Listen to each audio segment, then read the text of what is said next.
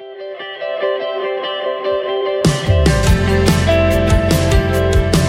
listening to the Clear Creek Resources Podcast from Clear Creek Community Church, located in the Bay Area of Houston.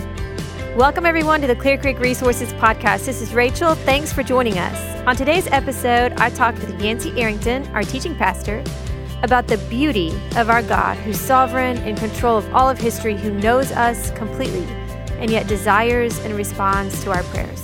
Let's listen. Welcome to the podcast, Yancey. It's good to have you back. Thanks, Rachel. Good to be back. Always good to have you here. No, it's good to be here. In our new digs. In our new digs. This is my first time here, and I like it. Yeah, it's awesome. I'm looking forward to our conversation today. Yeah, so we're in the middle of 40 days of prayer as a church, seeking spiritual renewal individually with prayer. And we're also hearing from our pastors about how we're being restored in prayer. Yeah. So I just thought this was a good time to take a little bit deeper dive into some of the big questions people have when it comes to prayer. Sure. These are things that pop up for people that are struggles, but that we don't necessarily have conversations about. Right, okay. And so you're a guy to do those big questions. Well, we'll see. Today. We'll see how well this goes. I may need your help, but we can try. We'll see. So let's just dive in. So one of the first questions is just, if God is all-knowing, if he's omniscient, he knows all things, which we believe. If he knows everything, then why pray? If he knows my sins, why do I confess? If he knows what I want, why do I ask? Mm-hmm. Like, how do we think about that aspect and attribute of God in prayer? And so if I hear the question correctly, it's based on the reason they're asking this question is because God's omniscient. Was that which big word for a lot of people, which means what? All-knowing. All-knowing. So it's a really good question. If God's all-knowing, why do I even need to tell him things that he already knows? And I think that's just a natural question a lot of people ask. I would kind of turn it on its head. I would say, well, that's one of the reasons you ought to go to God. Mm-hmm. Who else do you know is all-knowing? I mean, maybe you ought to be praying to them if you can find out who else is omniscient in your life. And, of course, the answer is nobody. I'd actually bring in another that he's omnipotent, that he's all-powerful. And so because of those two things, I want to bring my request to a God that knows all things. What we have to understand is that God's never surprised by our requests. He's not going, oh, I didn't know that. I didn't know Rachel really has a sick kid and needs prayer. And I didn't know that Yancey's got a trip to Waco and he wants me to make sure that he has some kind of travel protection, as we pray, because every time we take a long trip, we pray as a family. And I know that we've just talked prior to this, and you've got a sick kid. I'm assuming you prayed for your child for healing, and God's not surprised by any of those things. And for me, that's comforting because he does know all things. Now, how God enters into our prayers and acts on those prayers, to me, is a little mysterious from our side of the fence because we're limited human creatures. We're not all-knowing. We're not. We're definitely not omnipotent. We're not omnipresent, which means we're present in all places. And we're constrained and bound by time, and God's not. And so because of that, God just exists at a different, I don't know the best way to even describe it. He's just at a different level of existence and chooses to engage us at whatever level this is in a very real way. He's created it. It's not like he's distant from it. He's very engaged. And to me, those are the reasons why we should enter into prayer with God, knowing that he knows all these things, because it's his job to figure it all out. It's not our job. And our job is simply to be obedient, to bring our requests to God because he knows all things. And so that's why it should give us confidence to go to a God. And we can talk about some other elements. We can talk about sovereignty more and what have you. But to me, the fact that he knows everything before I even come to him, that also says something about his relationship to us. Right. So he's not just a judge and a king, though he is both of those things. For followers of Jesus, he's our Father. And so that's the reason we ought to be going to him. And we don't just have a Father who's good, we have a Father who knows all things.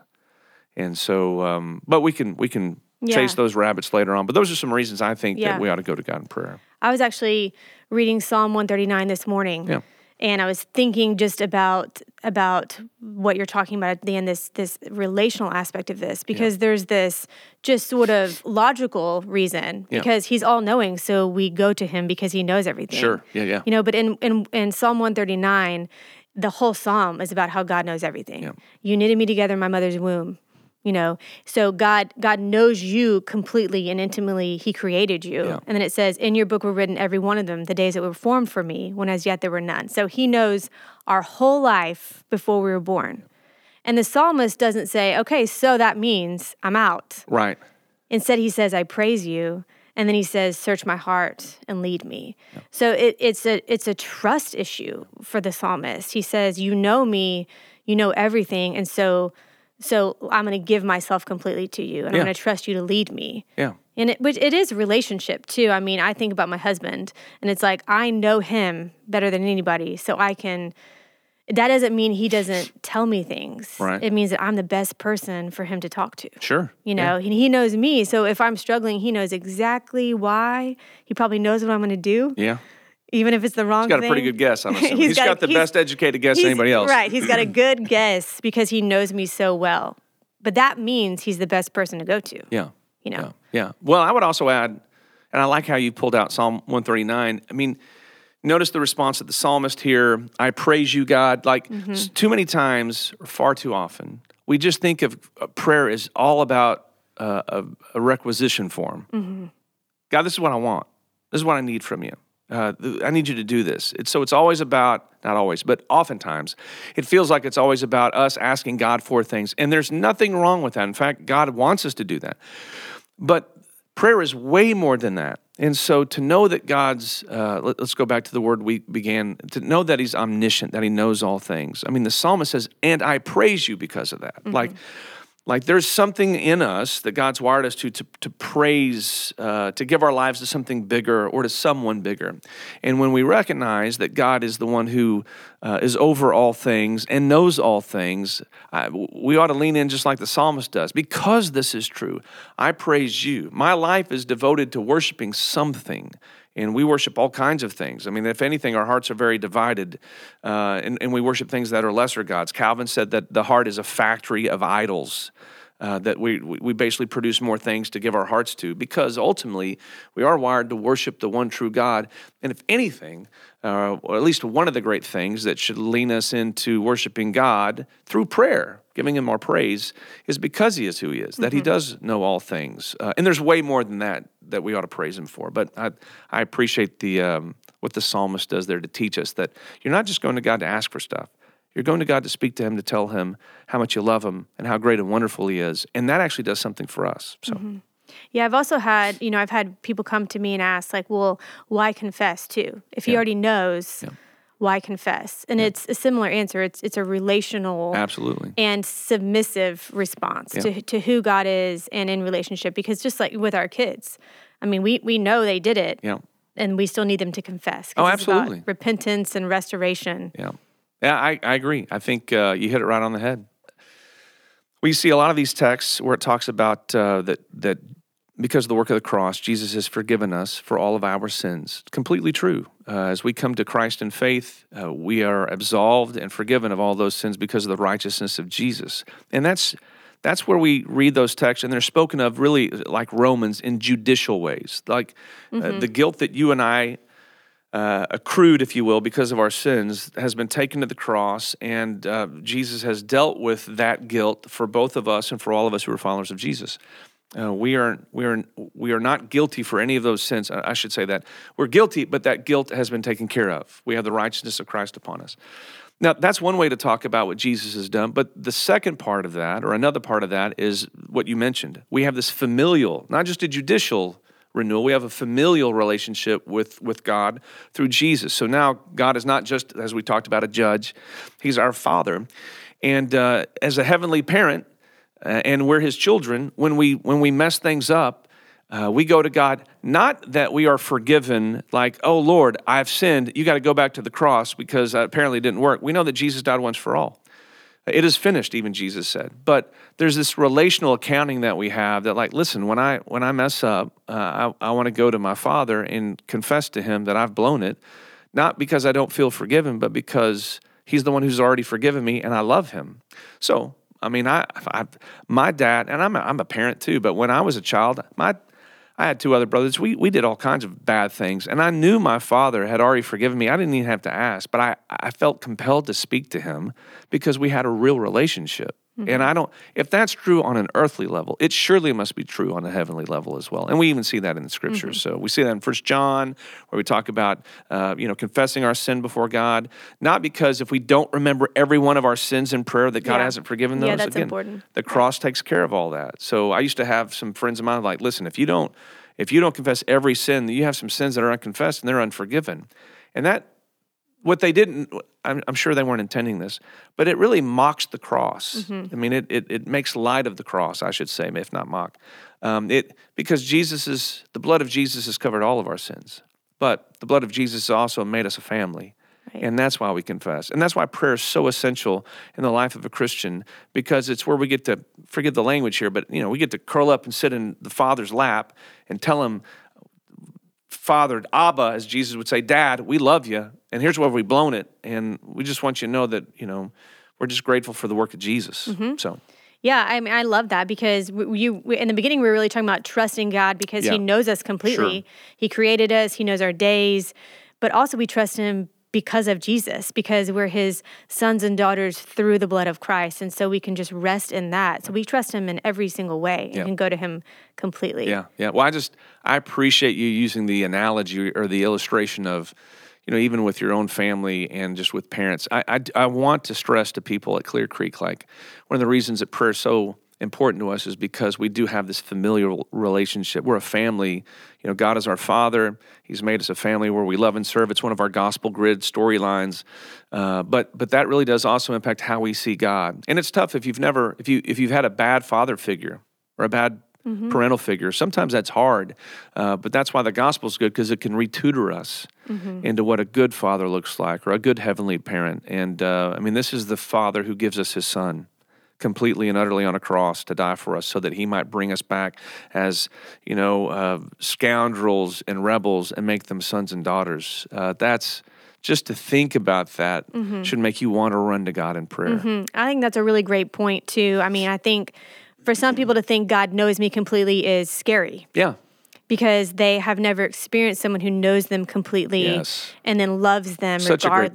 A great point. Yes. And so I think really that's just that really understanding the gospel and what Jesus has done for you with your relationship with God, that there is none of that He sees you completely and He loves you completely because of Jesus. Oh man, that's we got to just stay there for a second, only because I'm so glad that you raised that up. I think there were so many people, Rachel, at Clear Creek and around the Bay Area, around the nation, around the world, who fear being known because they have some kind of skeleton, some kind of thing that they have done that they're ashamed of, or maybe it's something that happened to them. Maybe they have a trauma that wasn't even their fault, but they bear so much, darkness. Shame, darkness, that they never let themselves be fully open to anybody, and that's a loss. But I understand the challenge with that. I love the fact that the gospel shows us that God already knows every square inch of us inside and out. He knows our failures, our foibles, our victories, our wins. And what I want people to understand is what the gospel tells us is that because of Jesus' work, that God loves you based on Jesus, not based on us, but loves us completely and utterly. Like He's not looking for a better version of us to love. And again, all the more reason to want to hide ourselves in God through prayer. In other words, to just spend time speaking with Him, not to ask things from Him solely, but to just tell Him, I'm just grateful that you know every part of me. And even these dark things that, whether they happened to me or I even did them or whatever, you still love me, right? And the gospel just resoundingly sings this chorus, like, you are loved, you are loved, you are loved, not based on your goodness or lack thereof, but on the goodness of Jesus on your behalf. So that's one of the things I think is more powerful about prayer that people don't think about, just to have communion and fellowship with God the Father through the Spirit in the name of Christ, where we spend time just thinking about and dwelling on the goodness of God and just having a conversation where we know what God has said to us in Jesus, and we're just responding to Him like, God, sometimes I'll just pray, God, thank you. I'm such a mess up. I'm such a screw up. And I thank you that you've given me Jesus. And that's it. That's the only, and then I'm off on my day. But it just reminds my own heart about who I am in Christ, to fight some of the struggles and demons that we all tend to struggle with when it comes to shame and guilt and sorrow and darkness. Yeah. So, yeah, sorry God, I had to run off that. No, I thought no, it was such a great point. No, I love it. I mean, God loved us so much that he sent his son. Absolutely. And then we see his complete love for us in his son. And then we experience that love through his son. And it's an amazing story. And it's one that we forget to sit in. Yeah. We forget to actually spend the time to just remember how much God loves us. And that's why I think prayers, I'm sorry, I didn't mean to cut you off there. That's why I think prayer is so important. I mean, I know we're talking about prayer. Prayer isn't just, again, I want to say this, it's not just asking things from God, though it is a part of that. It's just part of that, what we would talk about, this kind of gospel remembrance or gospeling ourselves, to use gospel as a verb here, involves prayer, because sometimes it's just saying things to God like, God, I thank you because this is true. Or I thank you, Lord, I praise you because of what Jesus has done. This is now a reality in my life. Help me to live in that reality, Help me to experience the joy that's already there at the cross. Help me to see everything in my life under the umbrella of the King and the kingdom, a king who you've given me and a kingdom you've brought me into, all by the shed blood of Jesus. And it doesn't have to be much more than that, but just doing that, it resets us, it primes us for the day. And that's why I think people miss out on just a golden opportunity for prayer, to not make it, magic, hocus pocus. It's just, it's one of the ways we rehearse the goodness of the gospel for us. Prayer is just a key, or at least an element to that. So yeah. Okay, so I want to go with a little bit harder question. Okay, yeah, sure. So there's, God's all-knowing. He knows everything. And so how does that affect how we pray? And then there's also the fact that God is sovereign. So God is completely in control of all things, of history, of you, of everything. And so if that is true, then how do we think about prayer? Yeah. So let me go a little wider angle here. When we say God is completely in control, what do we mean by that? So we might use the word God is omnipotent. The word you use is God's sovereign. And so what we're saying is that there's nothing under God's rule and reign that goes beyond his will, that if he wanted to stop, he couldn't, which he could stop anything. So the way how I see it is that God allows things to happen within the freedom of his creatures, that he is omniscient. He knows it's going to happen. It's in accordance ultimately with his will. Even sin is not beyond his purview. He doesn't create sin. He doesn't make people sin. But it's a club in his bag, if you will, to use a golf analogy. Like he'll use it. He'll use someone else's rebellion to still accomplish his purposes. So there's some things that God ultimately will do that no one can stop. But in the mystery of how God does things, he uses the actions of, I'm going to say free creatures, free in the sense that I have the freedom to act. Like if I want to grab this microphone, I'm going to grab it. If I'm going to touch my ears, I'm going to touch them. Like no one's stopping me from doing that. God allows a world where I can do that. But even in doing those things, God's not going, oh my gosh, that surprises me. Got to change the plans. I mean, he still does it. Now, what some people get kind of caught up in is that God controls everything in such a way where we're just machines and automatons and robots. That's not how the Scripture paints God's sovereignty. So that's why I want to get that out there on the front deck here. Now, even the fact that God ultimately is controlling over all things and either allows things to happen, directly intervenes, or whatever, some people go, well, if God knows how this is all going to end, and he's ultimately stewarding history to this end, why should I even pray? I think it's very similar to the first question. I would argue it's the very grounds for why you should pray to God. Because God is sovereign, that is the grounds for asking. Like, if you're going to go to the king, if you're going to request something and ask someone to do something for you, would you not ask the most powerful being in the universe for that? I mean, you're not going to ask, I don't even know, you don't want the economy to change, right? If you had the power to change the economy, because right now we're in a recession, where we think we might be, we definitely have inflation. Could we go into a recession? So if you could change the economy, you would. But you wouldn't go to your local school teacher and go, hey, could you change the economy for us? Because they don't have any power to do that. You might go to your congressman or to the president or whoever, maybe people on Wall Street, and talk to them because they have a little power to help influence that. And so there's just an obvious logic like, well, okay, I need to go to people that are actually the difference makers instead of the people that are well-meaning but don't make any difference. Well, now think about God. Here's a God who's omniscient, omnipotent, omnipresent. He's sovereign over all things. That's why you would go to him. We only get hung up because he's ultimately in control, but I would argue, no, that's the reason. That's the reason you go to God, is because he's ultimately in control. I would say that's the first reason why you should go to God, because he's sovereign. Because he's sovereign. I'm going to ask things from him because only he can do it. And frankly, there are a lot of things I ask from God that I know only he can do. I can't change hearts. Every time I pray, I'm asking God to do something I can't do. I get up there, I open a Bible on Sunday, and I preach for 35 minutes, and that's all I can do. I have no ability to change people, but God does. So I'm asking God, Lord, let it be your sovereign will and your goodness to make people, to move people to come to know Jesus, and for those who do know Jesus, to deepen their heart in him. I'm doing that because only God can do those things. Only God can move the heart. Secondly, we should pray, even knowing that God is sovereign, because God commands us to pray. I mean, Jesus, this is the Lord's Prayer, Matthew 5-7, where he's like, hey, and when you pray, you should pray like this. And I would even argue, based on what I said just earlier about sovereignty and human responsibility and our ability to make decisions and what I would call, at least in one sense, human freedom. Who's to say that it's not God's will that, let me phrase it this way. Who's to say that it's not the will of God that he chooses that you act in a certain way in order for his will to be done? In other words, God deems that Rachel seek him in prayer and then afterwards goes out and does X, Y, and Z, and so that through X, Y, and Z, God's will ultimately will be done. Well, you don't know that and I don't know that, but God does. And so sometimes I think that maybe, not maybe, because we see this in Scripture, that sometimes God's will is accomplished through the prayers of his people. So God's not surprised.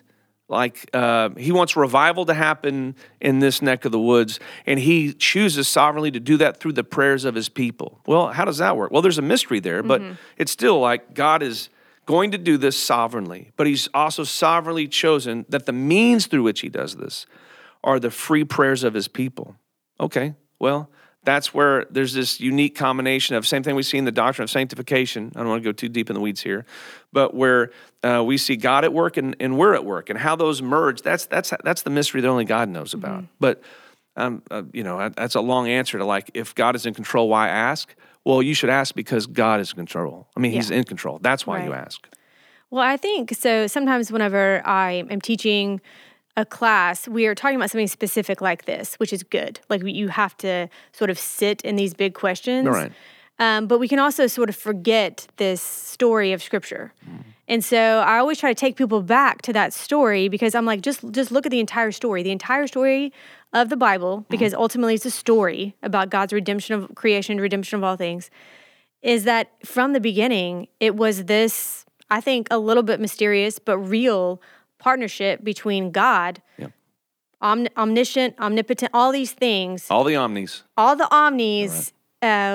Partnering with people, with those made in his image in this world. I mean, if you think about his first promise for redemption, it was, I'm, from the seed of a woman, the serpent's head is going to be crushed. His promise to Abraham is, through you, there's going to be, you're going to bless all nations. It's the first gospel promise. And those are unconditional promises. So God's saying, I'm doing this, but he's using people to do it. Even the first picture that we see in the Bible of Genesis 1-3, where we have people made in the image of God. But why are they made in the image of God? Because God's like, you're going to be my stewards. You can't do this? No, I can. I don't need you at all. But I'm creating you because I want you to do this because it will bring me glory. And so even before we even get to gospel promises, I mean, in the initial world, before sin sets in there, we're partnering with God, not because God needs us, but because God wants us, which makes it even better. So, but you're right. You're right. You're right. I mean, and then incarnation, that's God becoming human to partner with humans in this redemption story. It's all over the Bible. It's everywhere. It's everywhere. And it is mysterious, but it's beautiful. Yeah. And it's what we were actually created for, like you're saying. Yeah. And it's what we're redeemed into, is this mysterious partnership where we're completely dependent upon and trust God, but we're involved. It's real. It's relationship. And to me, That's really what sets Christianity apart from all the other religions. Is that some they have no view of a personal God. You just kind of when you die, you're reabsorbed into the universe, so to speak. Others where God is this taskmaster. He's distant. Everything's already set in stone. He doesn't even really. It's almost like he doesn't even want you. I know they wouldn't. Those religions wouldn't task it that way or wouldn't paint it that way, but it feels like that. It's just unique in Judaism, which then gives birth to Christianity with Jesus. You have this unique partnership kind of way where God's like, I want to use you. Right. And that's why, to me, the faith is all about, or a lot to do with our meaning, our purpose, where we're fulfilled. And that goes all the way back to Genesis 1-3. Ultimately fulfilled in Jesus, and then the coming new heavens and new earth. We see Jesus not just by himself; he's with the church, and we're doing things. We're still, filling the universe, so to speak, as we glorify God. But now God and man are together in a way that they should have been from the beginning, that they were in the beginning. But because of Jesus, now it's all been repaired. So, to me, all that stuff put together gives us all the more reason why followers of Jesus should be seeking God in prayer, because he's the God that seeks to meet them where they are and to work with them and in them and through them by the power of the Spirit. And I just want to add one side to that. It doesn't have to be, I think that sometimes whenever people think like, okay, that's Yancey saying that, like I'm not Yancey, right? Like I'm not going to go preach on Sundays. I don't have that gifting. But I just want to remind everybody listening that's for everybody. Everybody. Right? That promise to be a part of God's story, to be used by him in partnership with him is really for every single person in the church. It's for the entire body of the church. And it's really important to remember. Yeah. I mean, that's why we've done this series the way we've done it. Every time we come into a service, where we feel like we've been tossed and turned by different alternate stories, that we remind ourselves through these movements in our corporate worship service that God uses as means of grace to just restory us back to the one true story. Like this, that's for all of us. That's not for the preachers, pastors, elders. That's for everyone who calls themselves a follower of Jesus. So, I'm glad that you stressed that point. We definitely want to see that for everyone, that they find their place in that story because they have one in Christ, and that's the goodness where God meets us where we are. So, all right, let me move to something a little bit more specific. Okay. So we're doing really big picture. Let's talk about something that's smaller, but that also can sort of trip people up when it comes to prayer and God's promises and his sovereignty. So a lot of that is with miracles. So when you read the New Testament, Jesus is performing all these miracles. He's healing the sick, the blind can see, he's forgiving sins, he's doing all these things. And then even though after he dies and is resurrected, when the apostles receive his Spirit, they're doing the same things. So in Jesus' name, they're healing the sick. All these miracles are happening. That can be tough to understand. What does that mean for us as a church in, League City, Dickinson, Friendswood right now? How do we think about praying for miracles, for healing right now? Should we expect that? Should we pray for that? Yeah, that's a great question. Well, excuse me, let me kind of tell you, I don't want to say this is Clear Creek's official position because I think there's a lot of nuance. We have a lot of room for how people can understand the modern day role of miracles and who's able to do that and or not, or should we have them at all? And so I know it sounds really kind of mysterious, and I'm not trying to be sinister. I'll explain what I mean by that. But I do want to explain how I understand the Scriptures. So when it just comes to general for like miracles and healing, because it often gets tied to prayer, let's separate it for a second. When you look at, for example, like at Luke 9, Jesus, this is before his disciples go out to the villages and they're trying to share the gospel. And it says that Jesus gave them the power, I believe, like healing and over demons. In other words, they were able to do the miraculous. And that's something that Jesus gave to specifically his followers, not everyone who called on the name of Jesus, but specifically the apostles. And they were able to do some things. And so it seems like, at least early on, that within the body of Christians, there were a group of people that were able to do miraculous healing and deliver people from demonic possession. But it seems to be concentrated with the apostles. When you get to, because I think you mentioned Acts, But here with Acts is the birth, it's kind of the baby book of the church. I know that Aaron Lutz said that a couple podcasts back, and that's kind of how we see it. It's the record of the birth of the early church.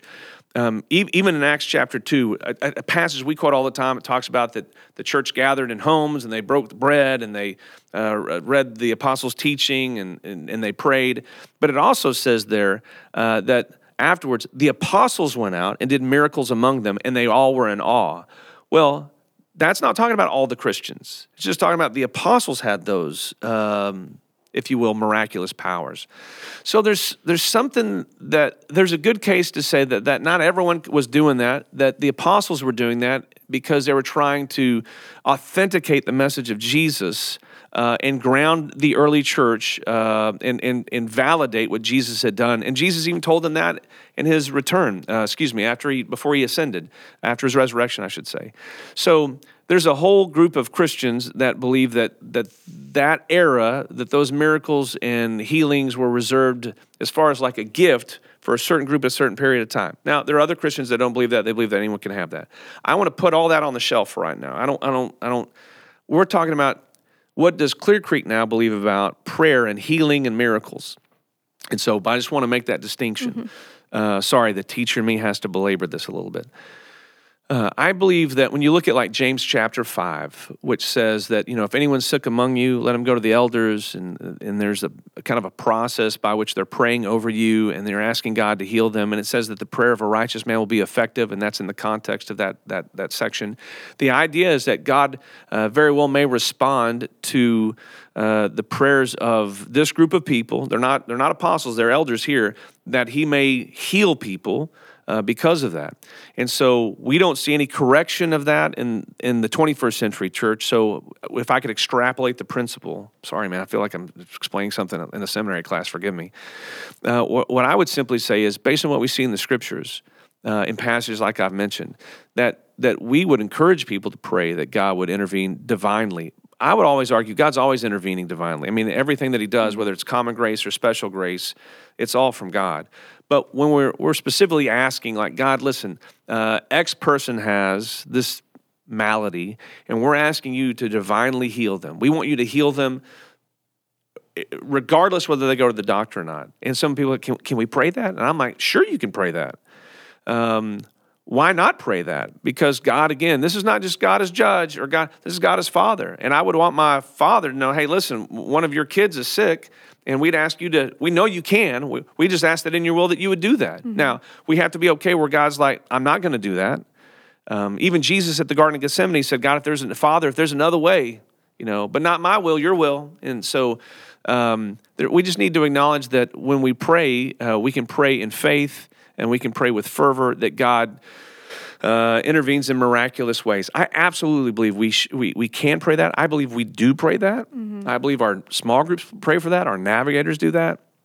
And I believe we have biblical precedent to do that. And I think that we've seen over the last, I've been at Clear Creek for 25 years now, this June. I think over the last quarter century, we've seen God answer many of those prayers. And we've seen God not answer many of those prayers. By not answer, he answered them. The answer was no. Mm-hmm.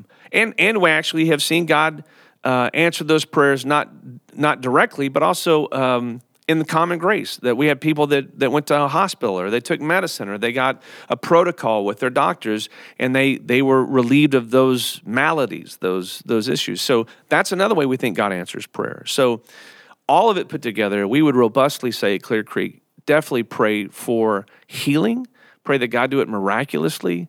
I mean, when I pray, I don't even care. I'm like, God, I just want this person healed. Mm-hmm. I would love for you to do it directly, just like Jesus did when he walked through the towns of Nazareth and Bethlehem, wherever he was, he could heal people. I'd love for you to do it that way. But if you don't, I'd love for you to do it through the doctors, because both ways can honor you. So, we would definitely say, to pray for those things, to pray for the miraculous, because just because of the relationship that we have with God through Christ. Yeah. I think also whenever we are praying for that, the healings in the New Testament, mm-hmm. from Jesus and Acts, and even whenever we're praying for those things today, they should remind us of our ultimate hope. Yeah. Because what they were, right, there was this authentication, like you said, about who Jesus was. It's showing what the kingdom of God is going to look like, which is the forgiveness of sins, the healing of sick, all things made right. And so I think that even when we ask for that, we're saying it might not happen now because death is still here. Sure. The ultimate enemy is not defeated. But we also believe because of Jesus one day, it all is going to be gone. Yes. And so I think remembering that ultimate hope is true, and we can ask for it to happen now, but remembering that it is going to happen eventually. Yeah. I mean, I know this is not a whole podcast on healing and the miraculous, but when we do look, it's a point well restated here, and to highlight that when Jesus did those things, he wasn't doing them just on willy-nilly. He was doing those to authenticate his own ministry and to show people he had come to bring the kingdom of God. And all those healings are all snapshots. They're glimpses of what's ultimately coming in the future. And even when you get to the New Testament, or later on in the New Testament, I should say, with the apostles, they didn't all heal all the time. Paul writes to Timothy saying, take a little wine for your stomach because he's sick. Well, oh my gosh, Paul could have healed him, but he didn't heal him. I mean, why didn't he not heal him at that time? And, and Timothy's, surely he had someone who had the gift of healing around him, but sometimes God's will is that he doesn't heal people. Sometimes God's will is that Jesus goes to a cross and he doesn't bypass it. So that's part of the mystery of it all. And yet ultimately we know that the shiny object way in the distance that's coming closer and closer and closer is this truth of a new heavens and a new earth, a new cosmos that where sin and death and hell and sickness are no more. Jesus gives us glimpses of that, snapshots of that, because he's trying to tell us that's the kingdom to come. That's the context for those miracles and healing. And yet, with that said, oftentimes when I pray for people and I want God to do something miraculous, I'm like, God, can you show people a snapshot of what the kingdom will be like? And we've had people that have been miraculously healed from all kinds of different issues directly. And we just praise God for that. And we've seen it where it doesn't happen, but we want to be faithful to God. Even when it doesn't happen, we still feel closer to God because we've brought it before him, and we can just rest in his sovereignty. Well, let me just pick up on that, actually. So unanswered prayer, what we think of as unanswered prayer. Yeah. Thanks, Garth Brooks. Thanks, Garth Brooks. Exactly.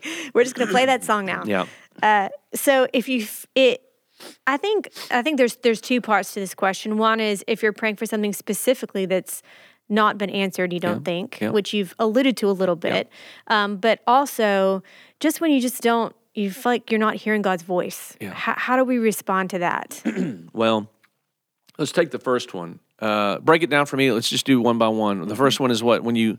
Just something specific you're asking for from God, and you feel like he's not answering. Yeah, so that puts you in a place where you've got... here's what I would say. If it's still a desire from your heart and you haven't seen any movement on this, so it's issue X. I want God to deal with issue X. Lord, here's what I want you to answer X, this issue, a certain way. And it still doesn't happen week after week, month after month. You have an opportunity to either stop praying about it, because God's given you his answers. There aren't unanswered prayers. There's three answers: yes, no, and wait. Actually, the hardest one's wait. I'd much rather just hear no from the beginning and move on. But wait means that I'm usually wait is not hearing anything from God, because you're just like, well, are we going? Are we not going? So on issue X, there's times where I prayed and it didn't happen, and the answer obviously was no. But I didn't know it till we were at a point of no return, and there was nothing else to pray for. Yes just means it changes the way that you want to. I'm just trying to tell you from the other side of from the prayer E, or the prayer, and then just the one who's the one being prayed to. So like the wait's the hardest one, because you never know if has it really been no now, or but the Bible says we keep seeking after God for it. I mean, we have stories of the judge and the old lady that keeps going out, and God's a good father. He's not going to give you a snake when you're asking for some. So like the heart of the Father wants to hear our prayers, and God wants to answer them according to his will. I mean, that's what 1 John tells us. Everyone wants to skip that part. It's like, hey, ask anything in my name and I'll give it to you. Well, in my name's the key. In my name means you do it in accordance to who God is, to his character, and to his will. And so, like if you ask it for things outside of God's will, he's not going to give them to you, and he may not give them to you in his will. It's like, no, this is not what's best for you. In fact, Yancey, you're not going to get healing here, because that's not what's best for your life.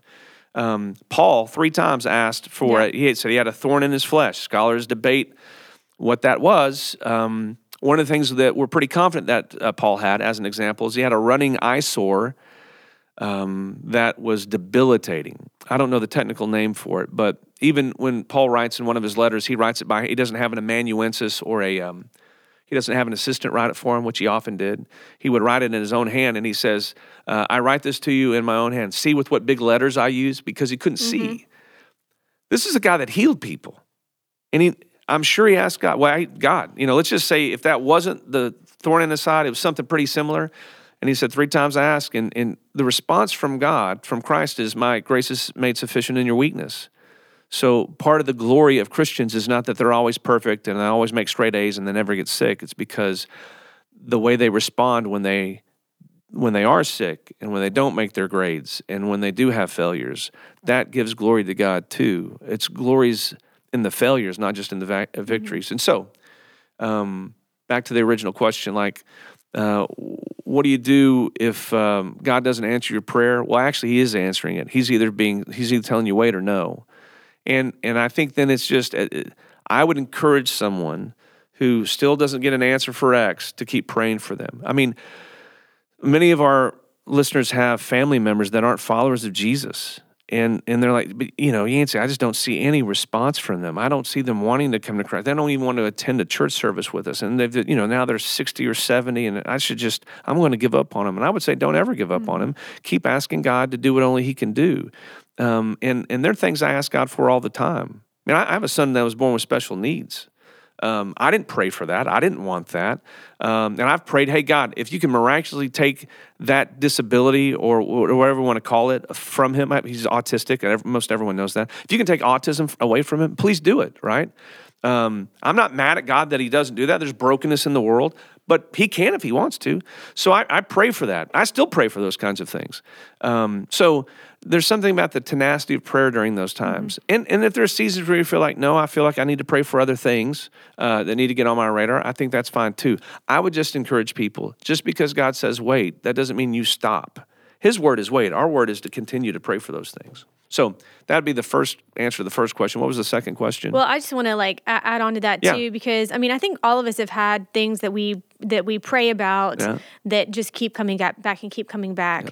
And I think that we have to keep praying with tenacity, but we also have to surrender to God those things, which you're saying too. But God really does beautiful things in those moments. Yeah. And so just like with Paul when he says, my grace is sufficient, His strength is made perfect in our weakness. Whenever it comes to my prayer life, those things that I've prayed for forever, those are the places where I have to completely depend upon God for. Mm-hmm. They're the places where I just have to completely surrender to His Spirit to just help me in those moments. Yeah. So it's really hard and it's really frustrating, but it's also really good. Yeah. It also just changes me, and it usually makes me look more like Christ, makes me more patient and, obedient and surrender to God in all spaces. Yeah. So it's frustrating, but you can also see that that's answered prayer too. Oh, absolutely. And again, the point of the life that we live is to glorify God and to be sanctified in it. And so sometimes God allows and chooses even hard seasons for us to be sanctified in, that we don't get to pray ourselves out of it. Mm-hmm. We need to pray ourselves while we're in it, but we don't get to pray ourselves out of it. Even though I'm okay for you asking God to do that. I'm sure that's what Job wanted. I'm sure that's what Paul wanted. But again, the response to Paul is a good one for us, that my grace is made sufficient in your weakness. And this is the same guy who will later write, or who writes in Philippians 4:13, which is so taken out of context by sports coaches and athletes. I can do all things through Christ who strengthens me. But you got to look at the list of what he's talking about. Whether I'm being shipwrecked or beaten with rods or stoned or whether I'm not doing those things, whether it's good or bad, I can do all things through Christ who strengthens me. So even in my hardest moments, God's Spirit will sustain me as I lean in and stay close to Him.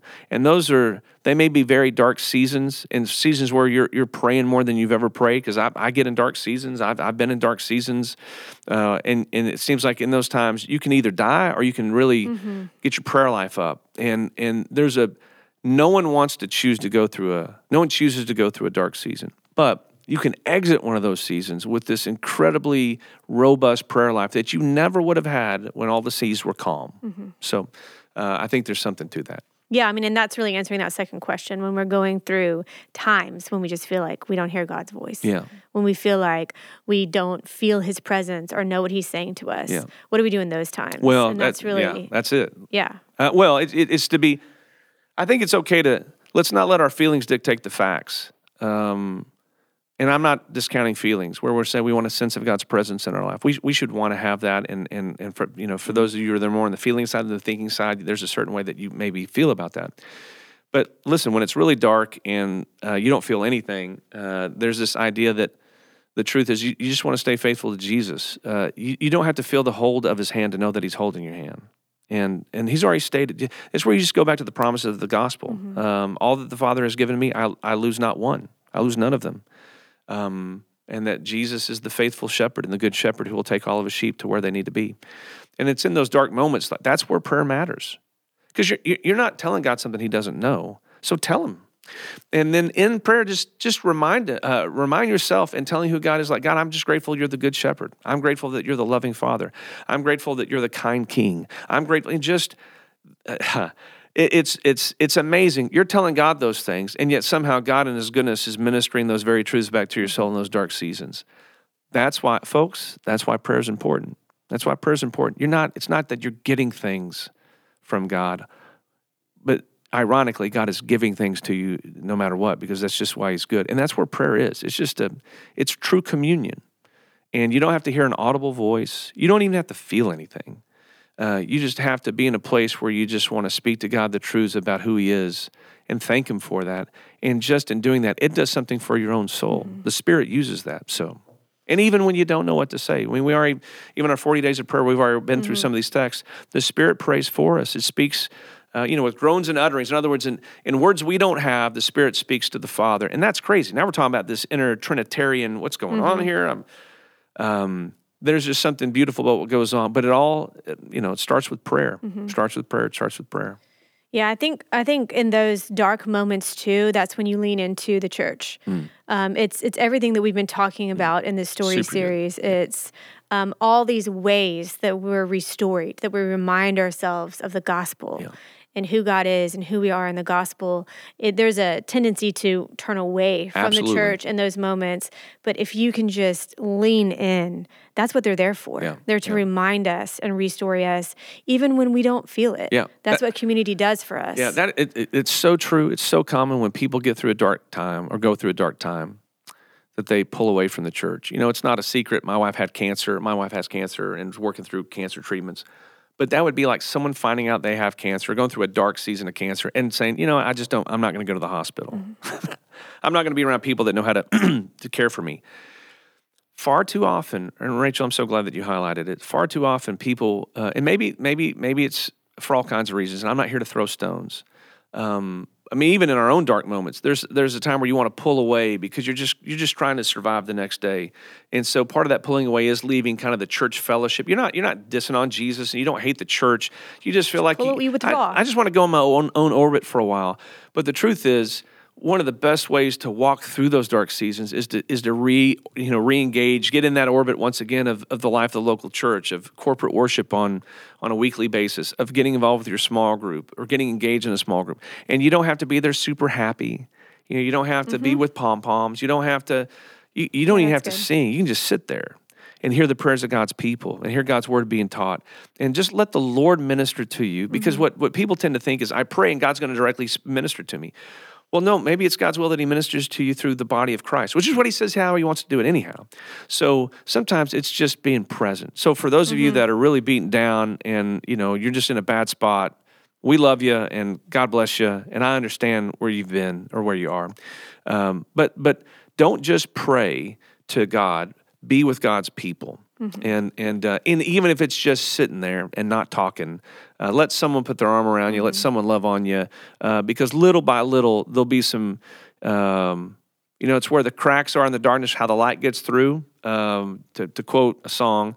Sometimes we're broken enough, we can just get around some places with some light. It's helpful for our soul, we didn't even recognize it. So thank you for bringing that point up. It's a beautiful point. Let me ask you one more question before we wrap up. Yeah. Just as far as our 40 days of prayer goes, of renewal, what do you think people should hope for? Like we're going through this 40 days. What are you hopeful for in your own 40 days of prayer, and what's your hope for our church? So it's easy answer for me, and I'm not saying this is the right answer, but this is my answer. And this is the answer I had 2 years ago when COVID popped up, however long that was. I told Bruce, almost immediately once we saw that how this was, COVID wasn't just impacting us physically, it was impacting us mentally, and frankly, it was impacting us spiritually. There's been huge reshuffles of people getting angry and figuring out what their true allegiances are, not so much about Jesus, but about these political parties or about this view on science or about this. And so I'm just going to line myself up with whatever church wants to do, whoever agrees with me. Amazing how many people considered it family, then jetted. And I'm not talking clear, I'm just talking nationwide, although we experienced that as well.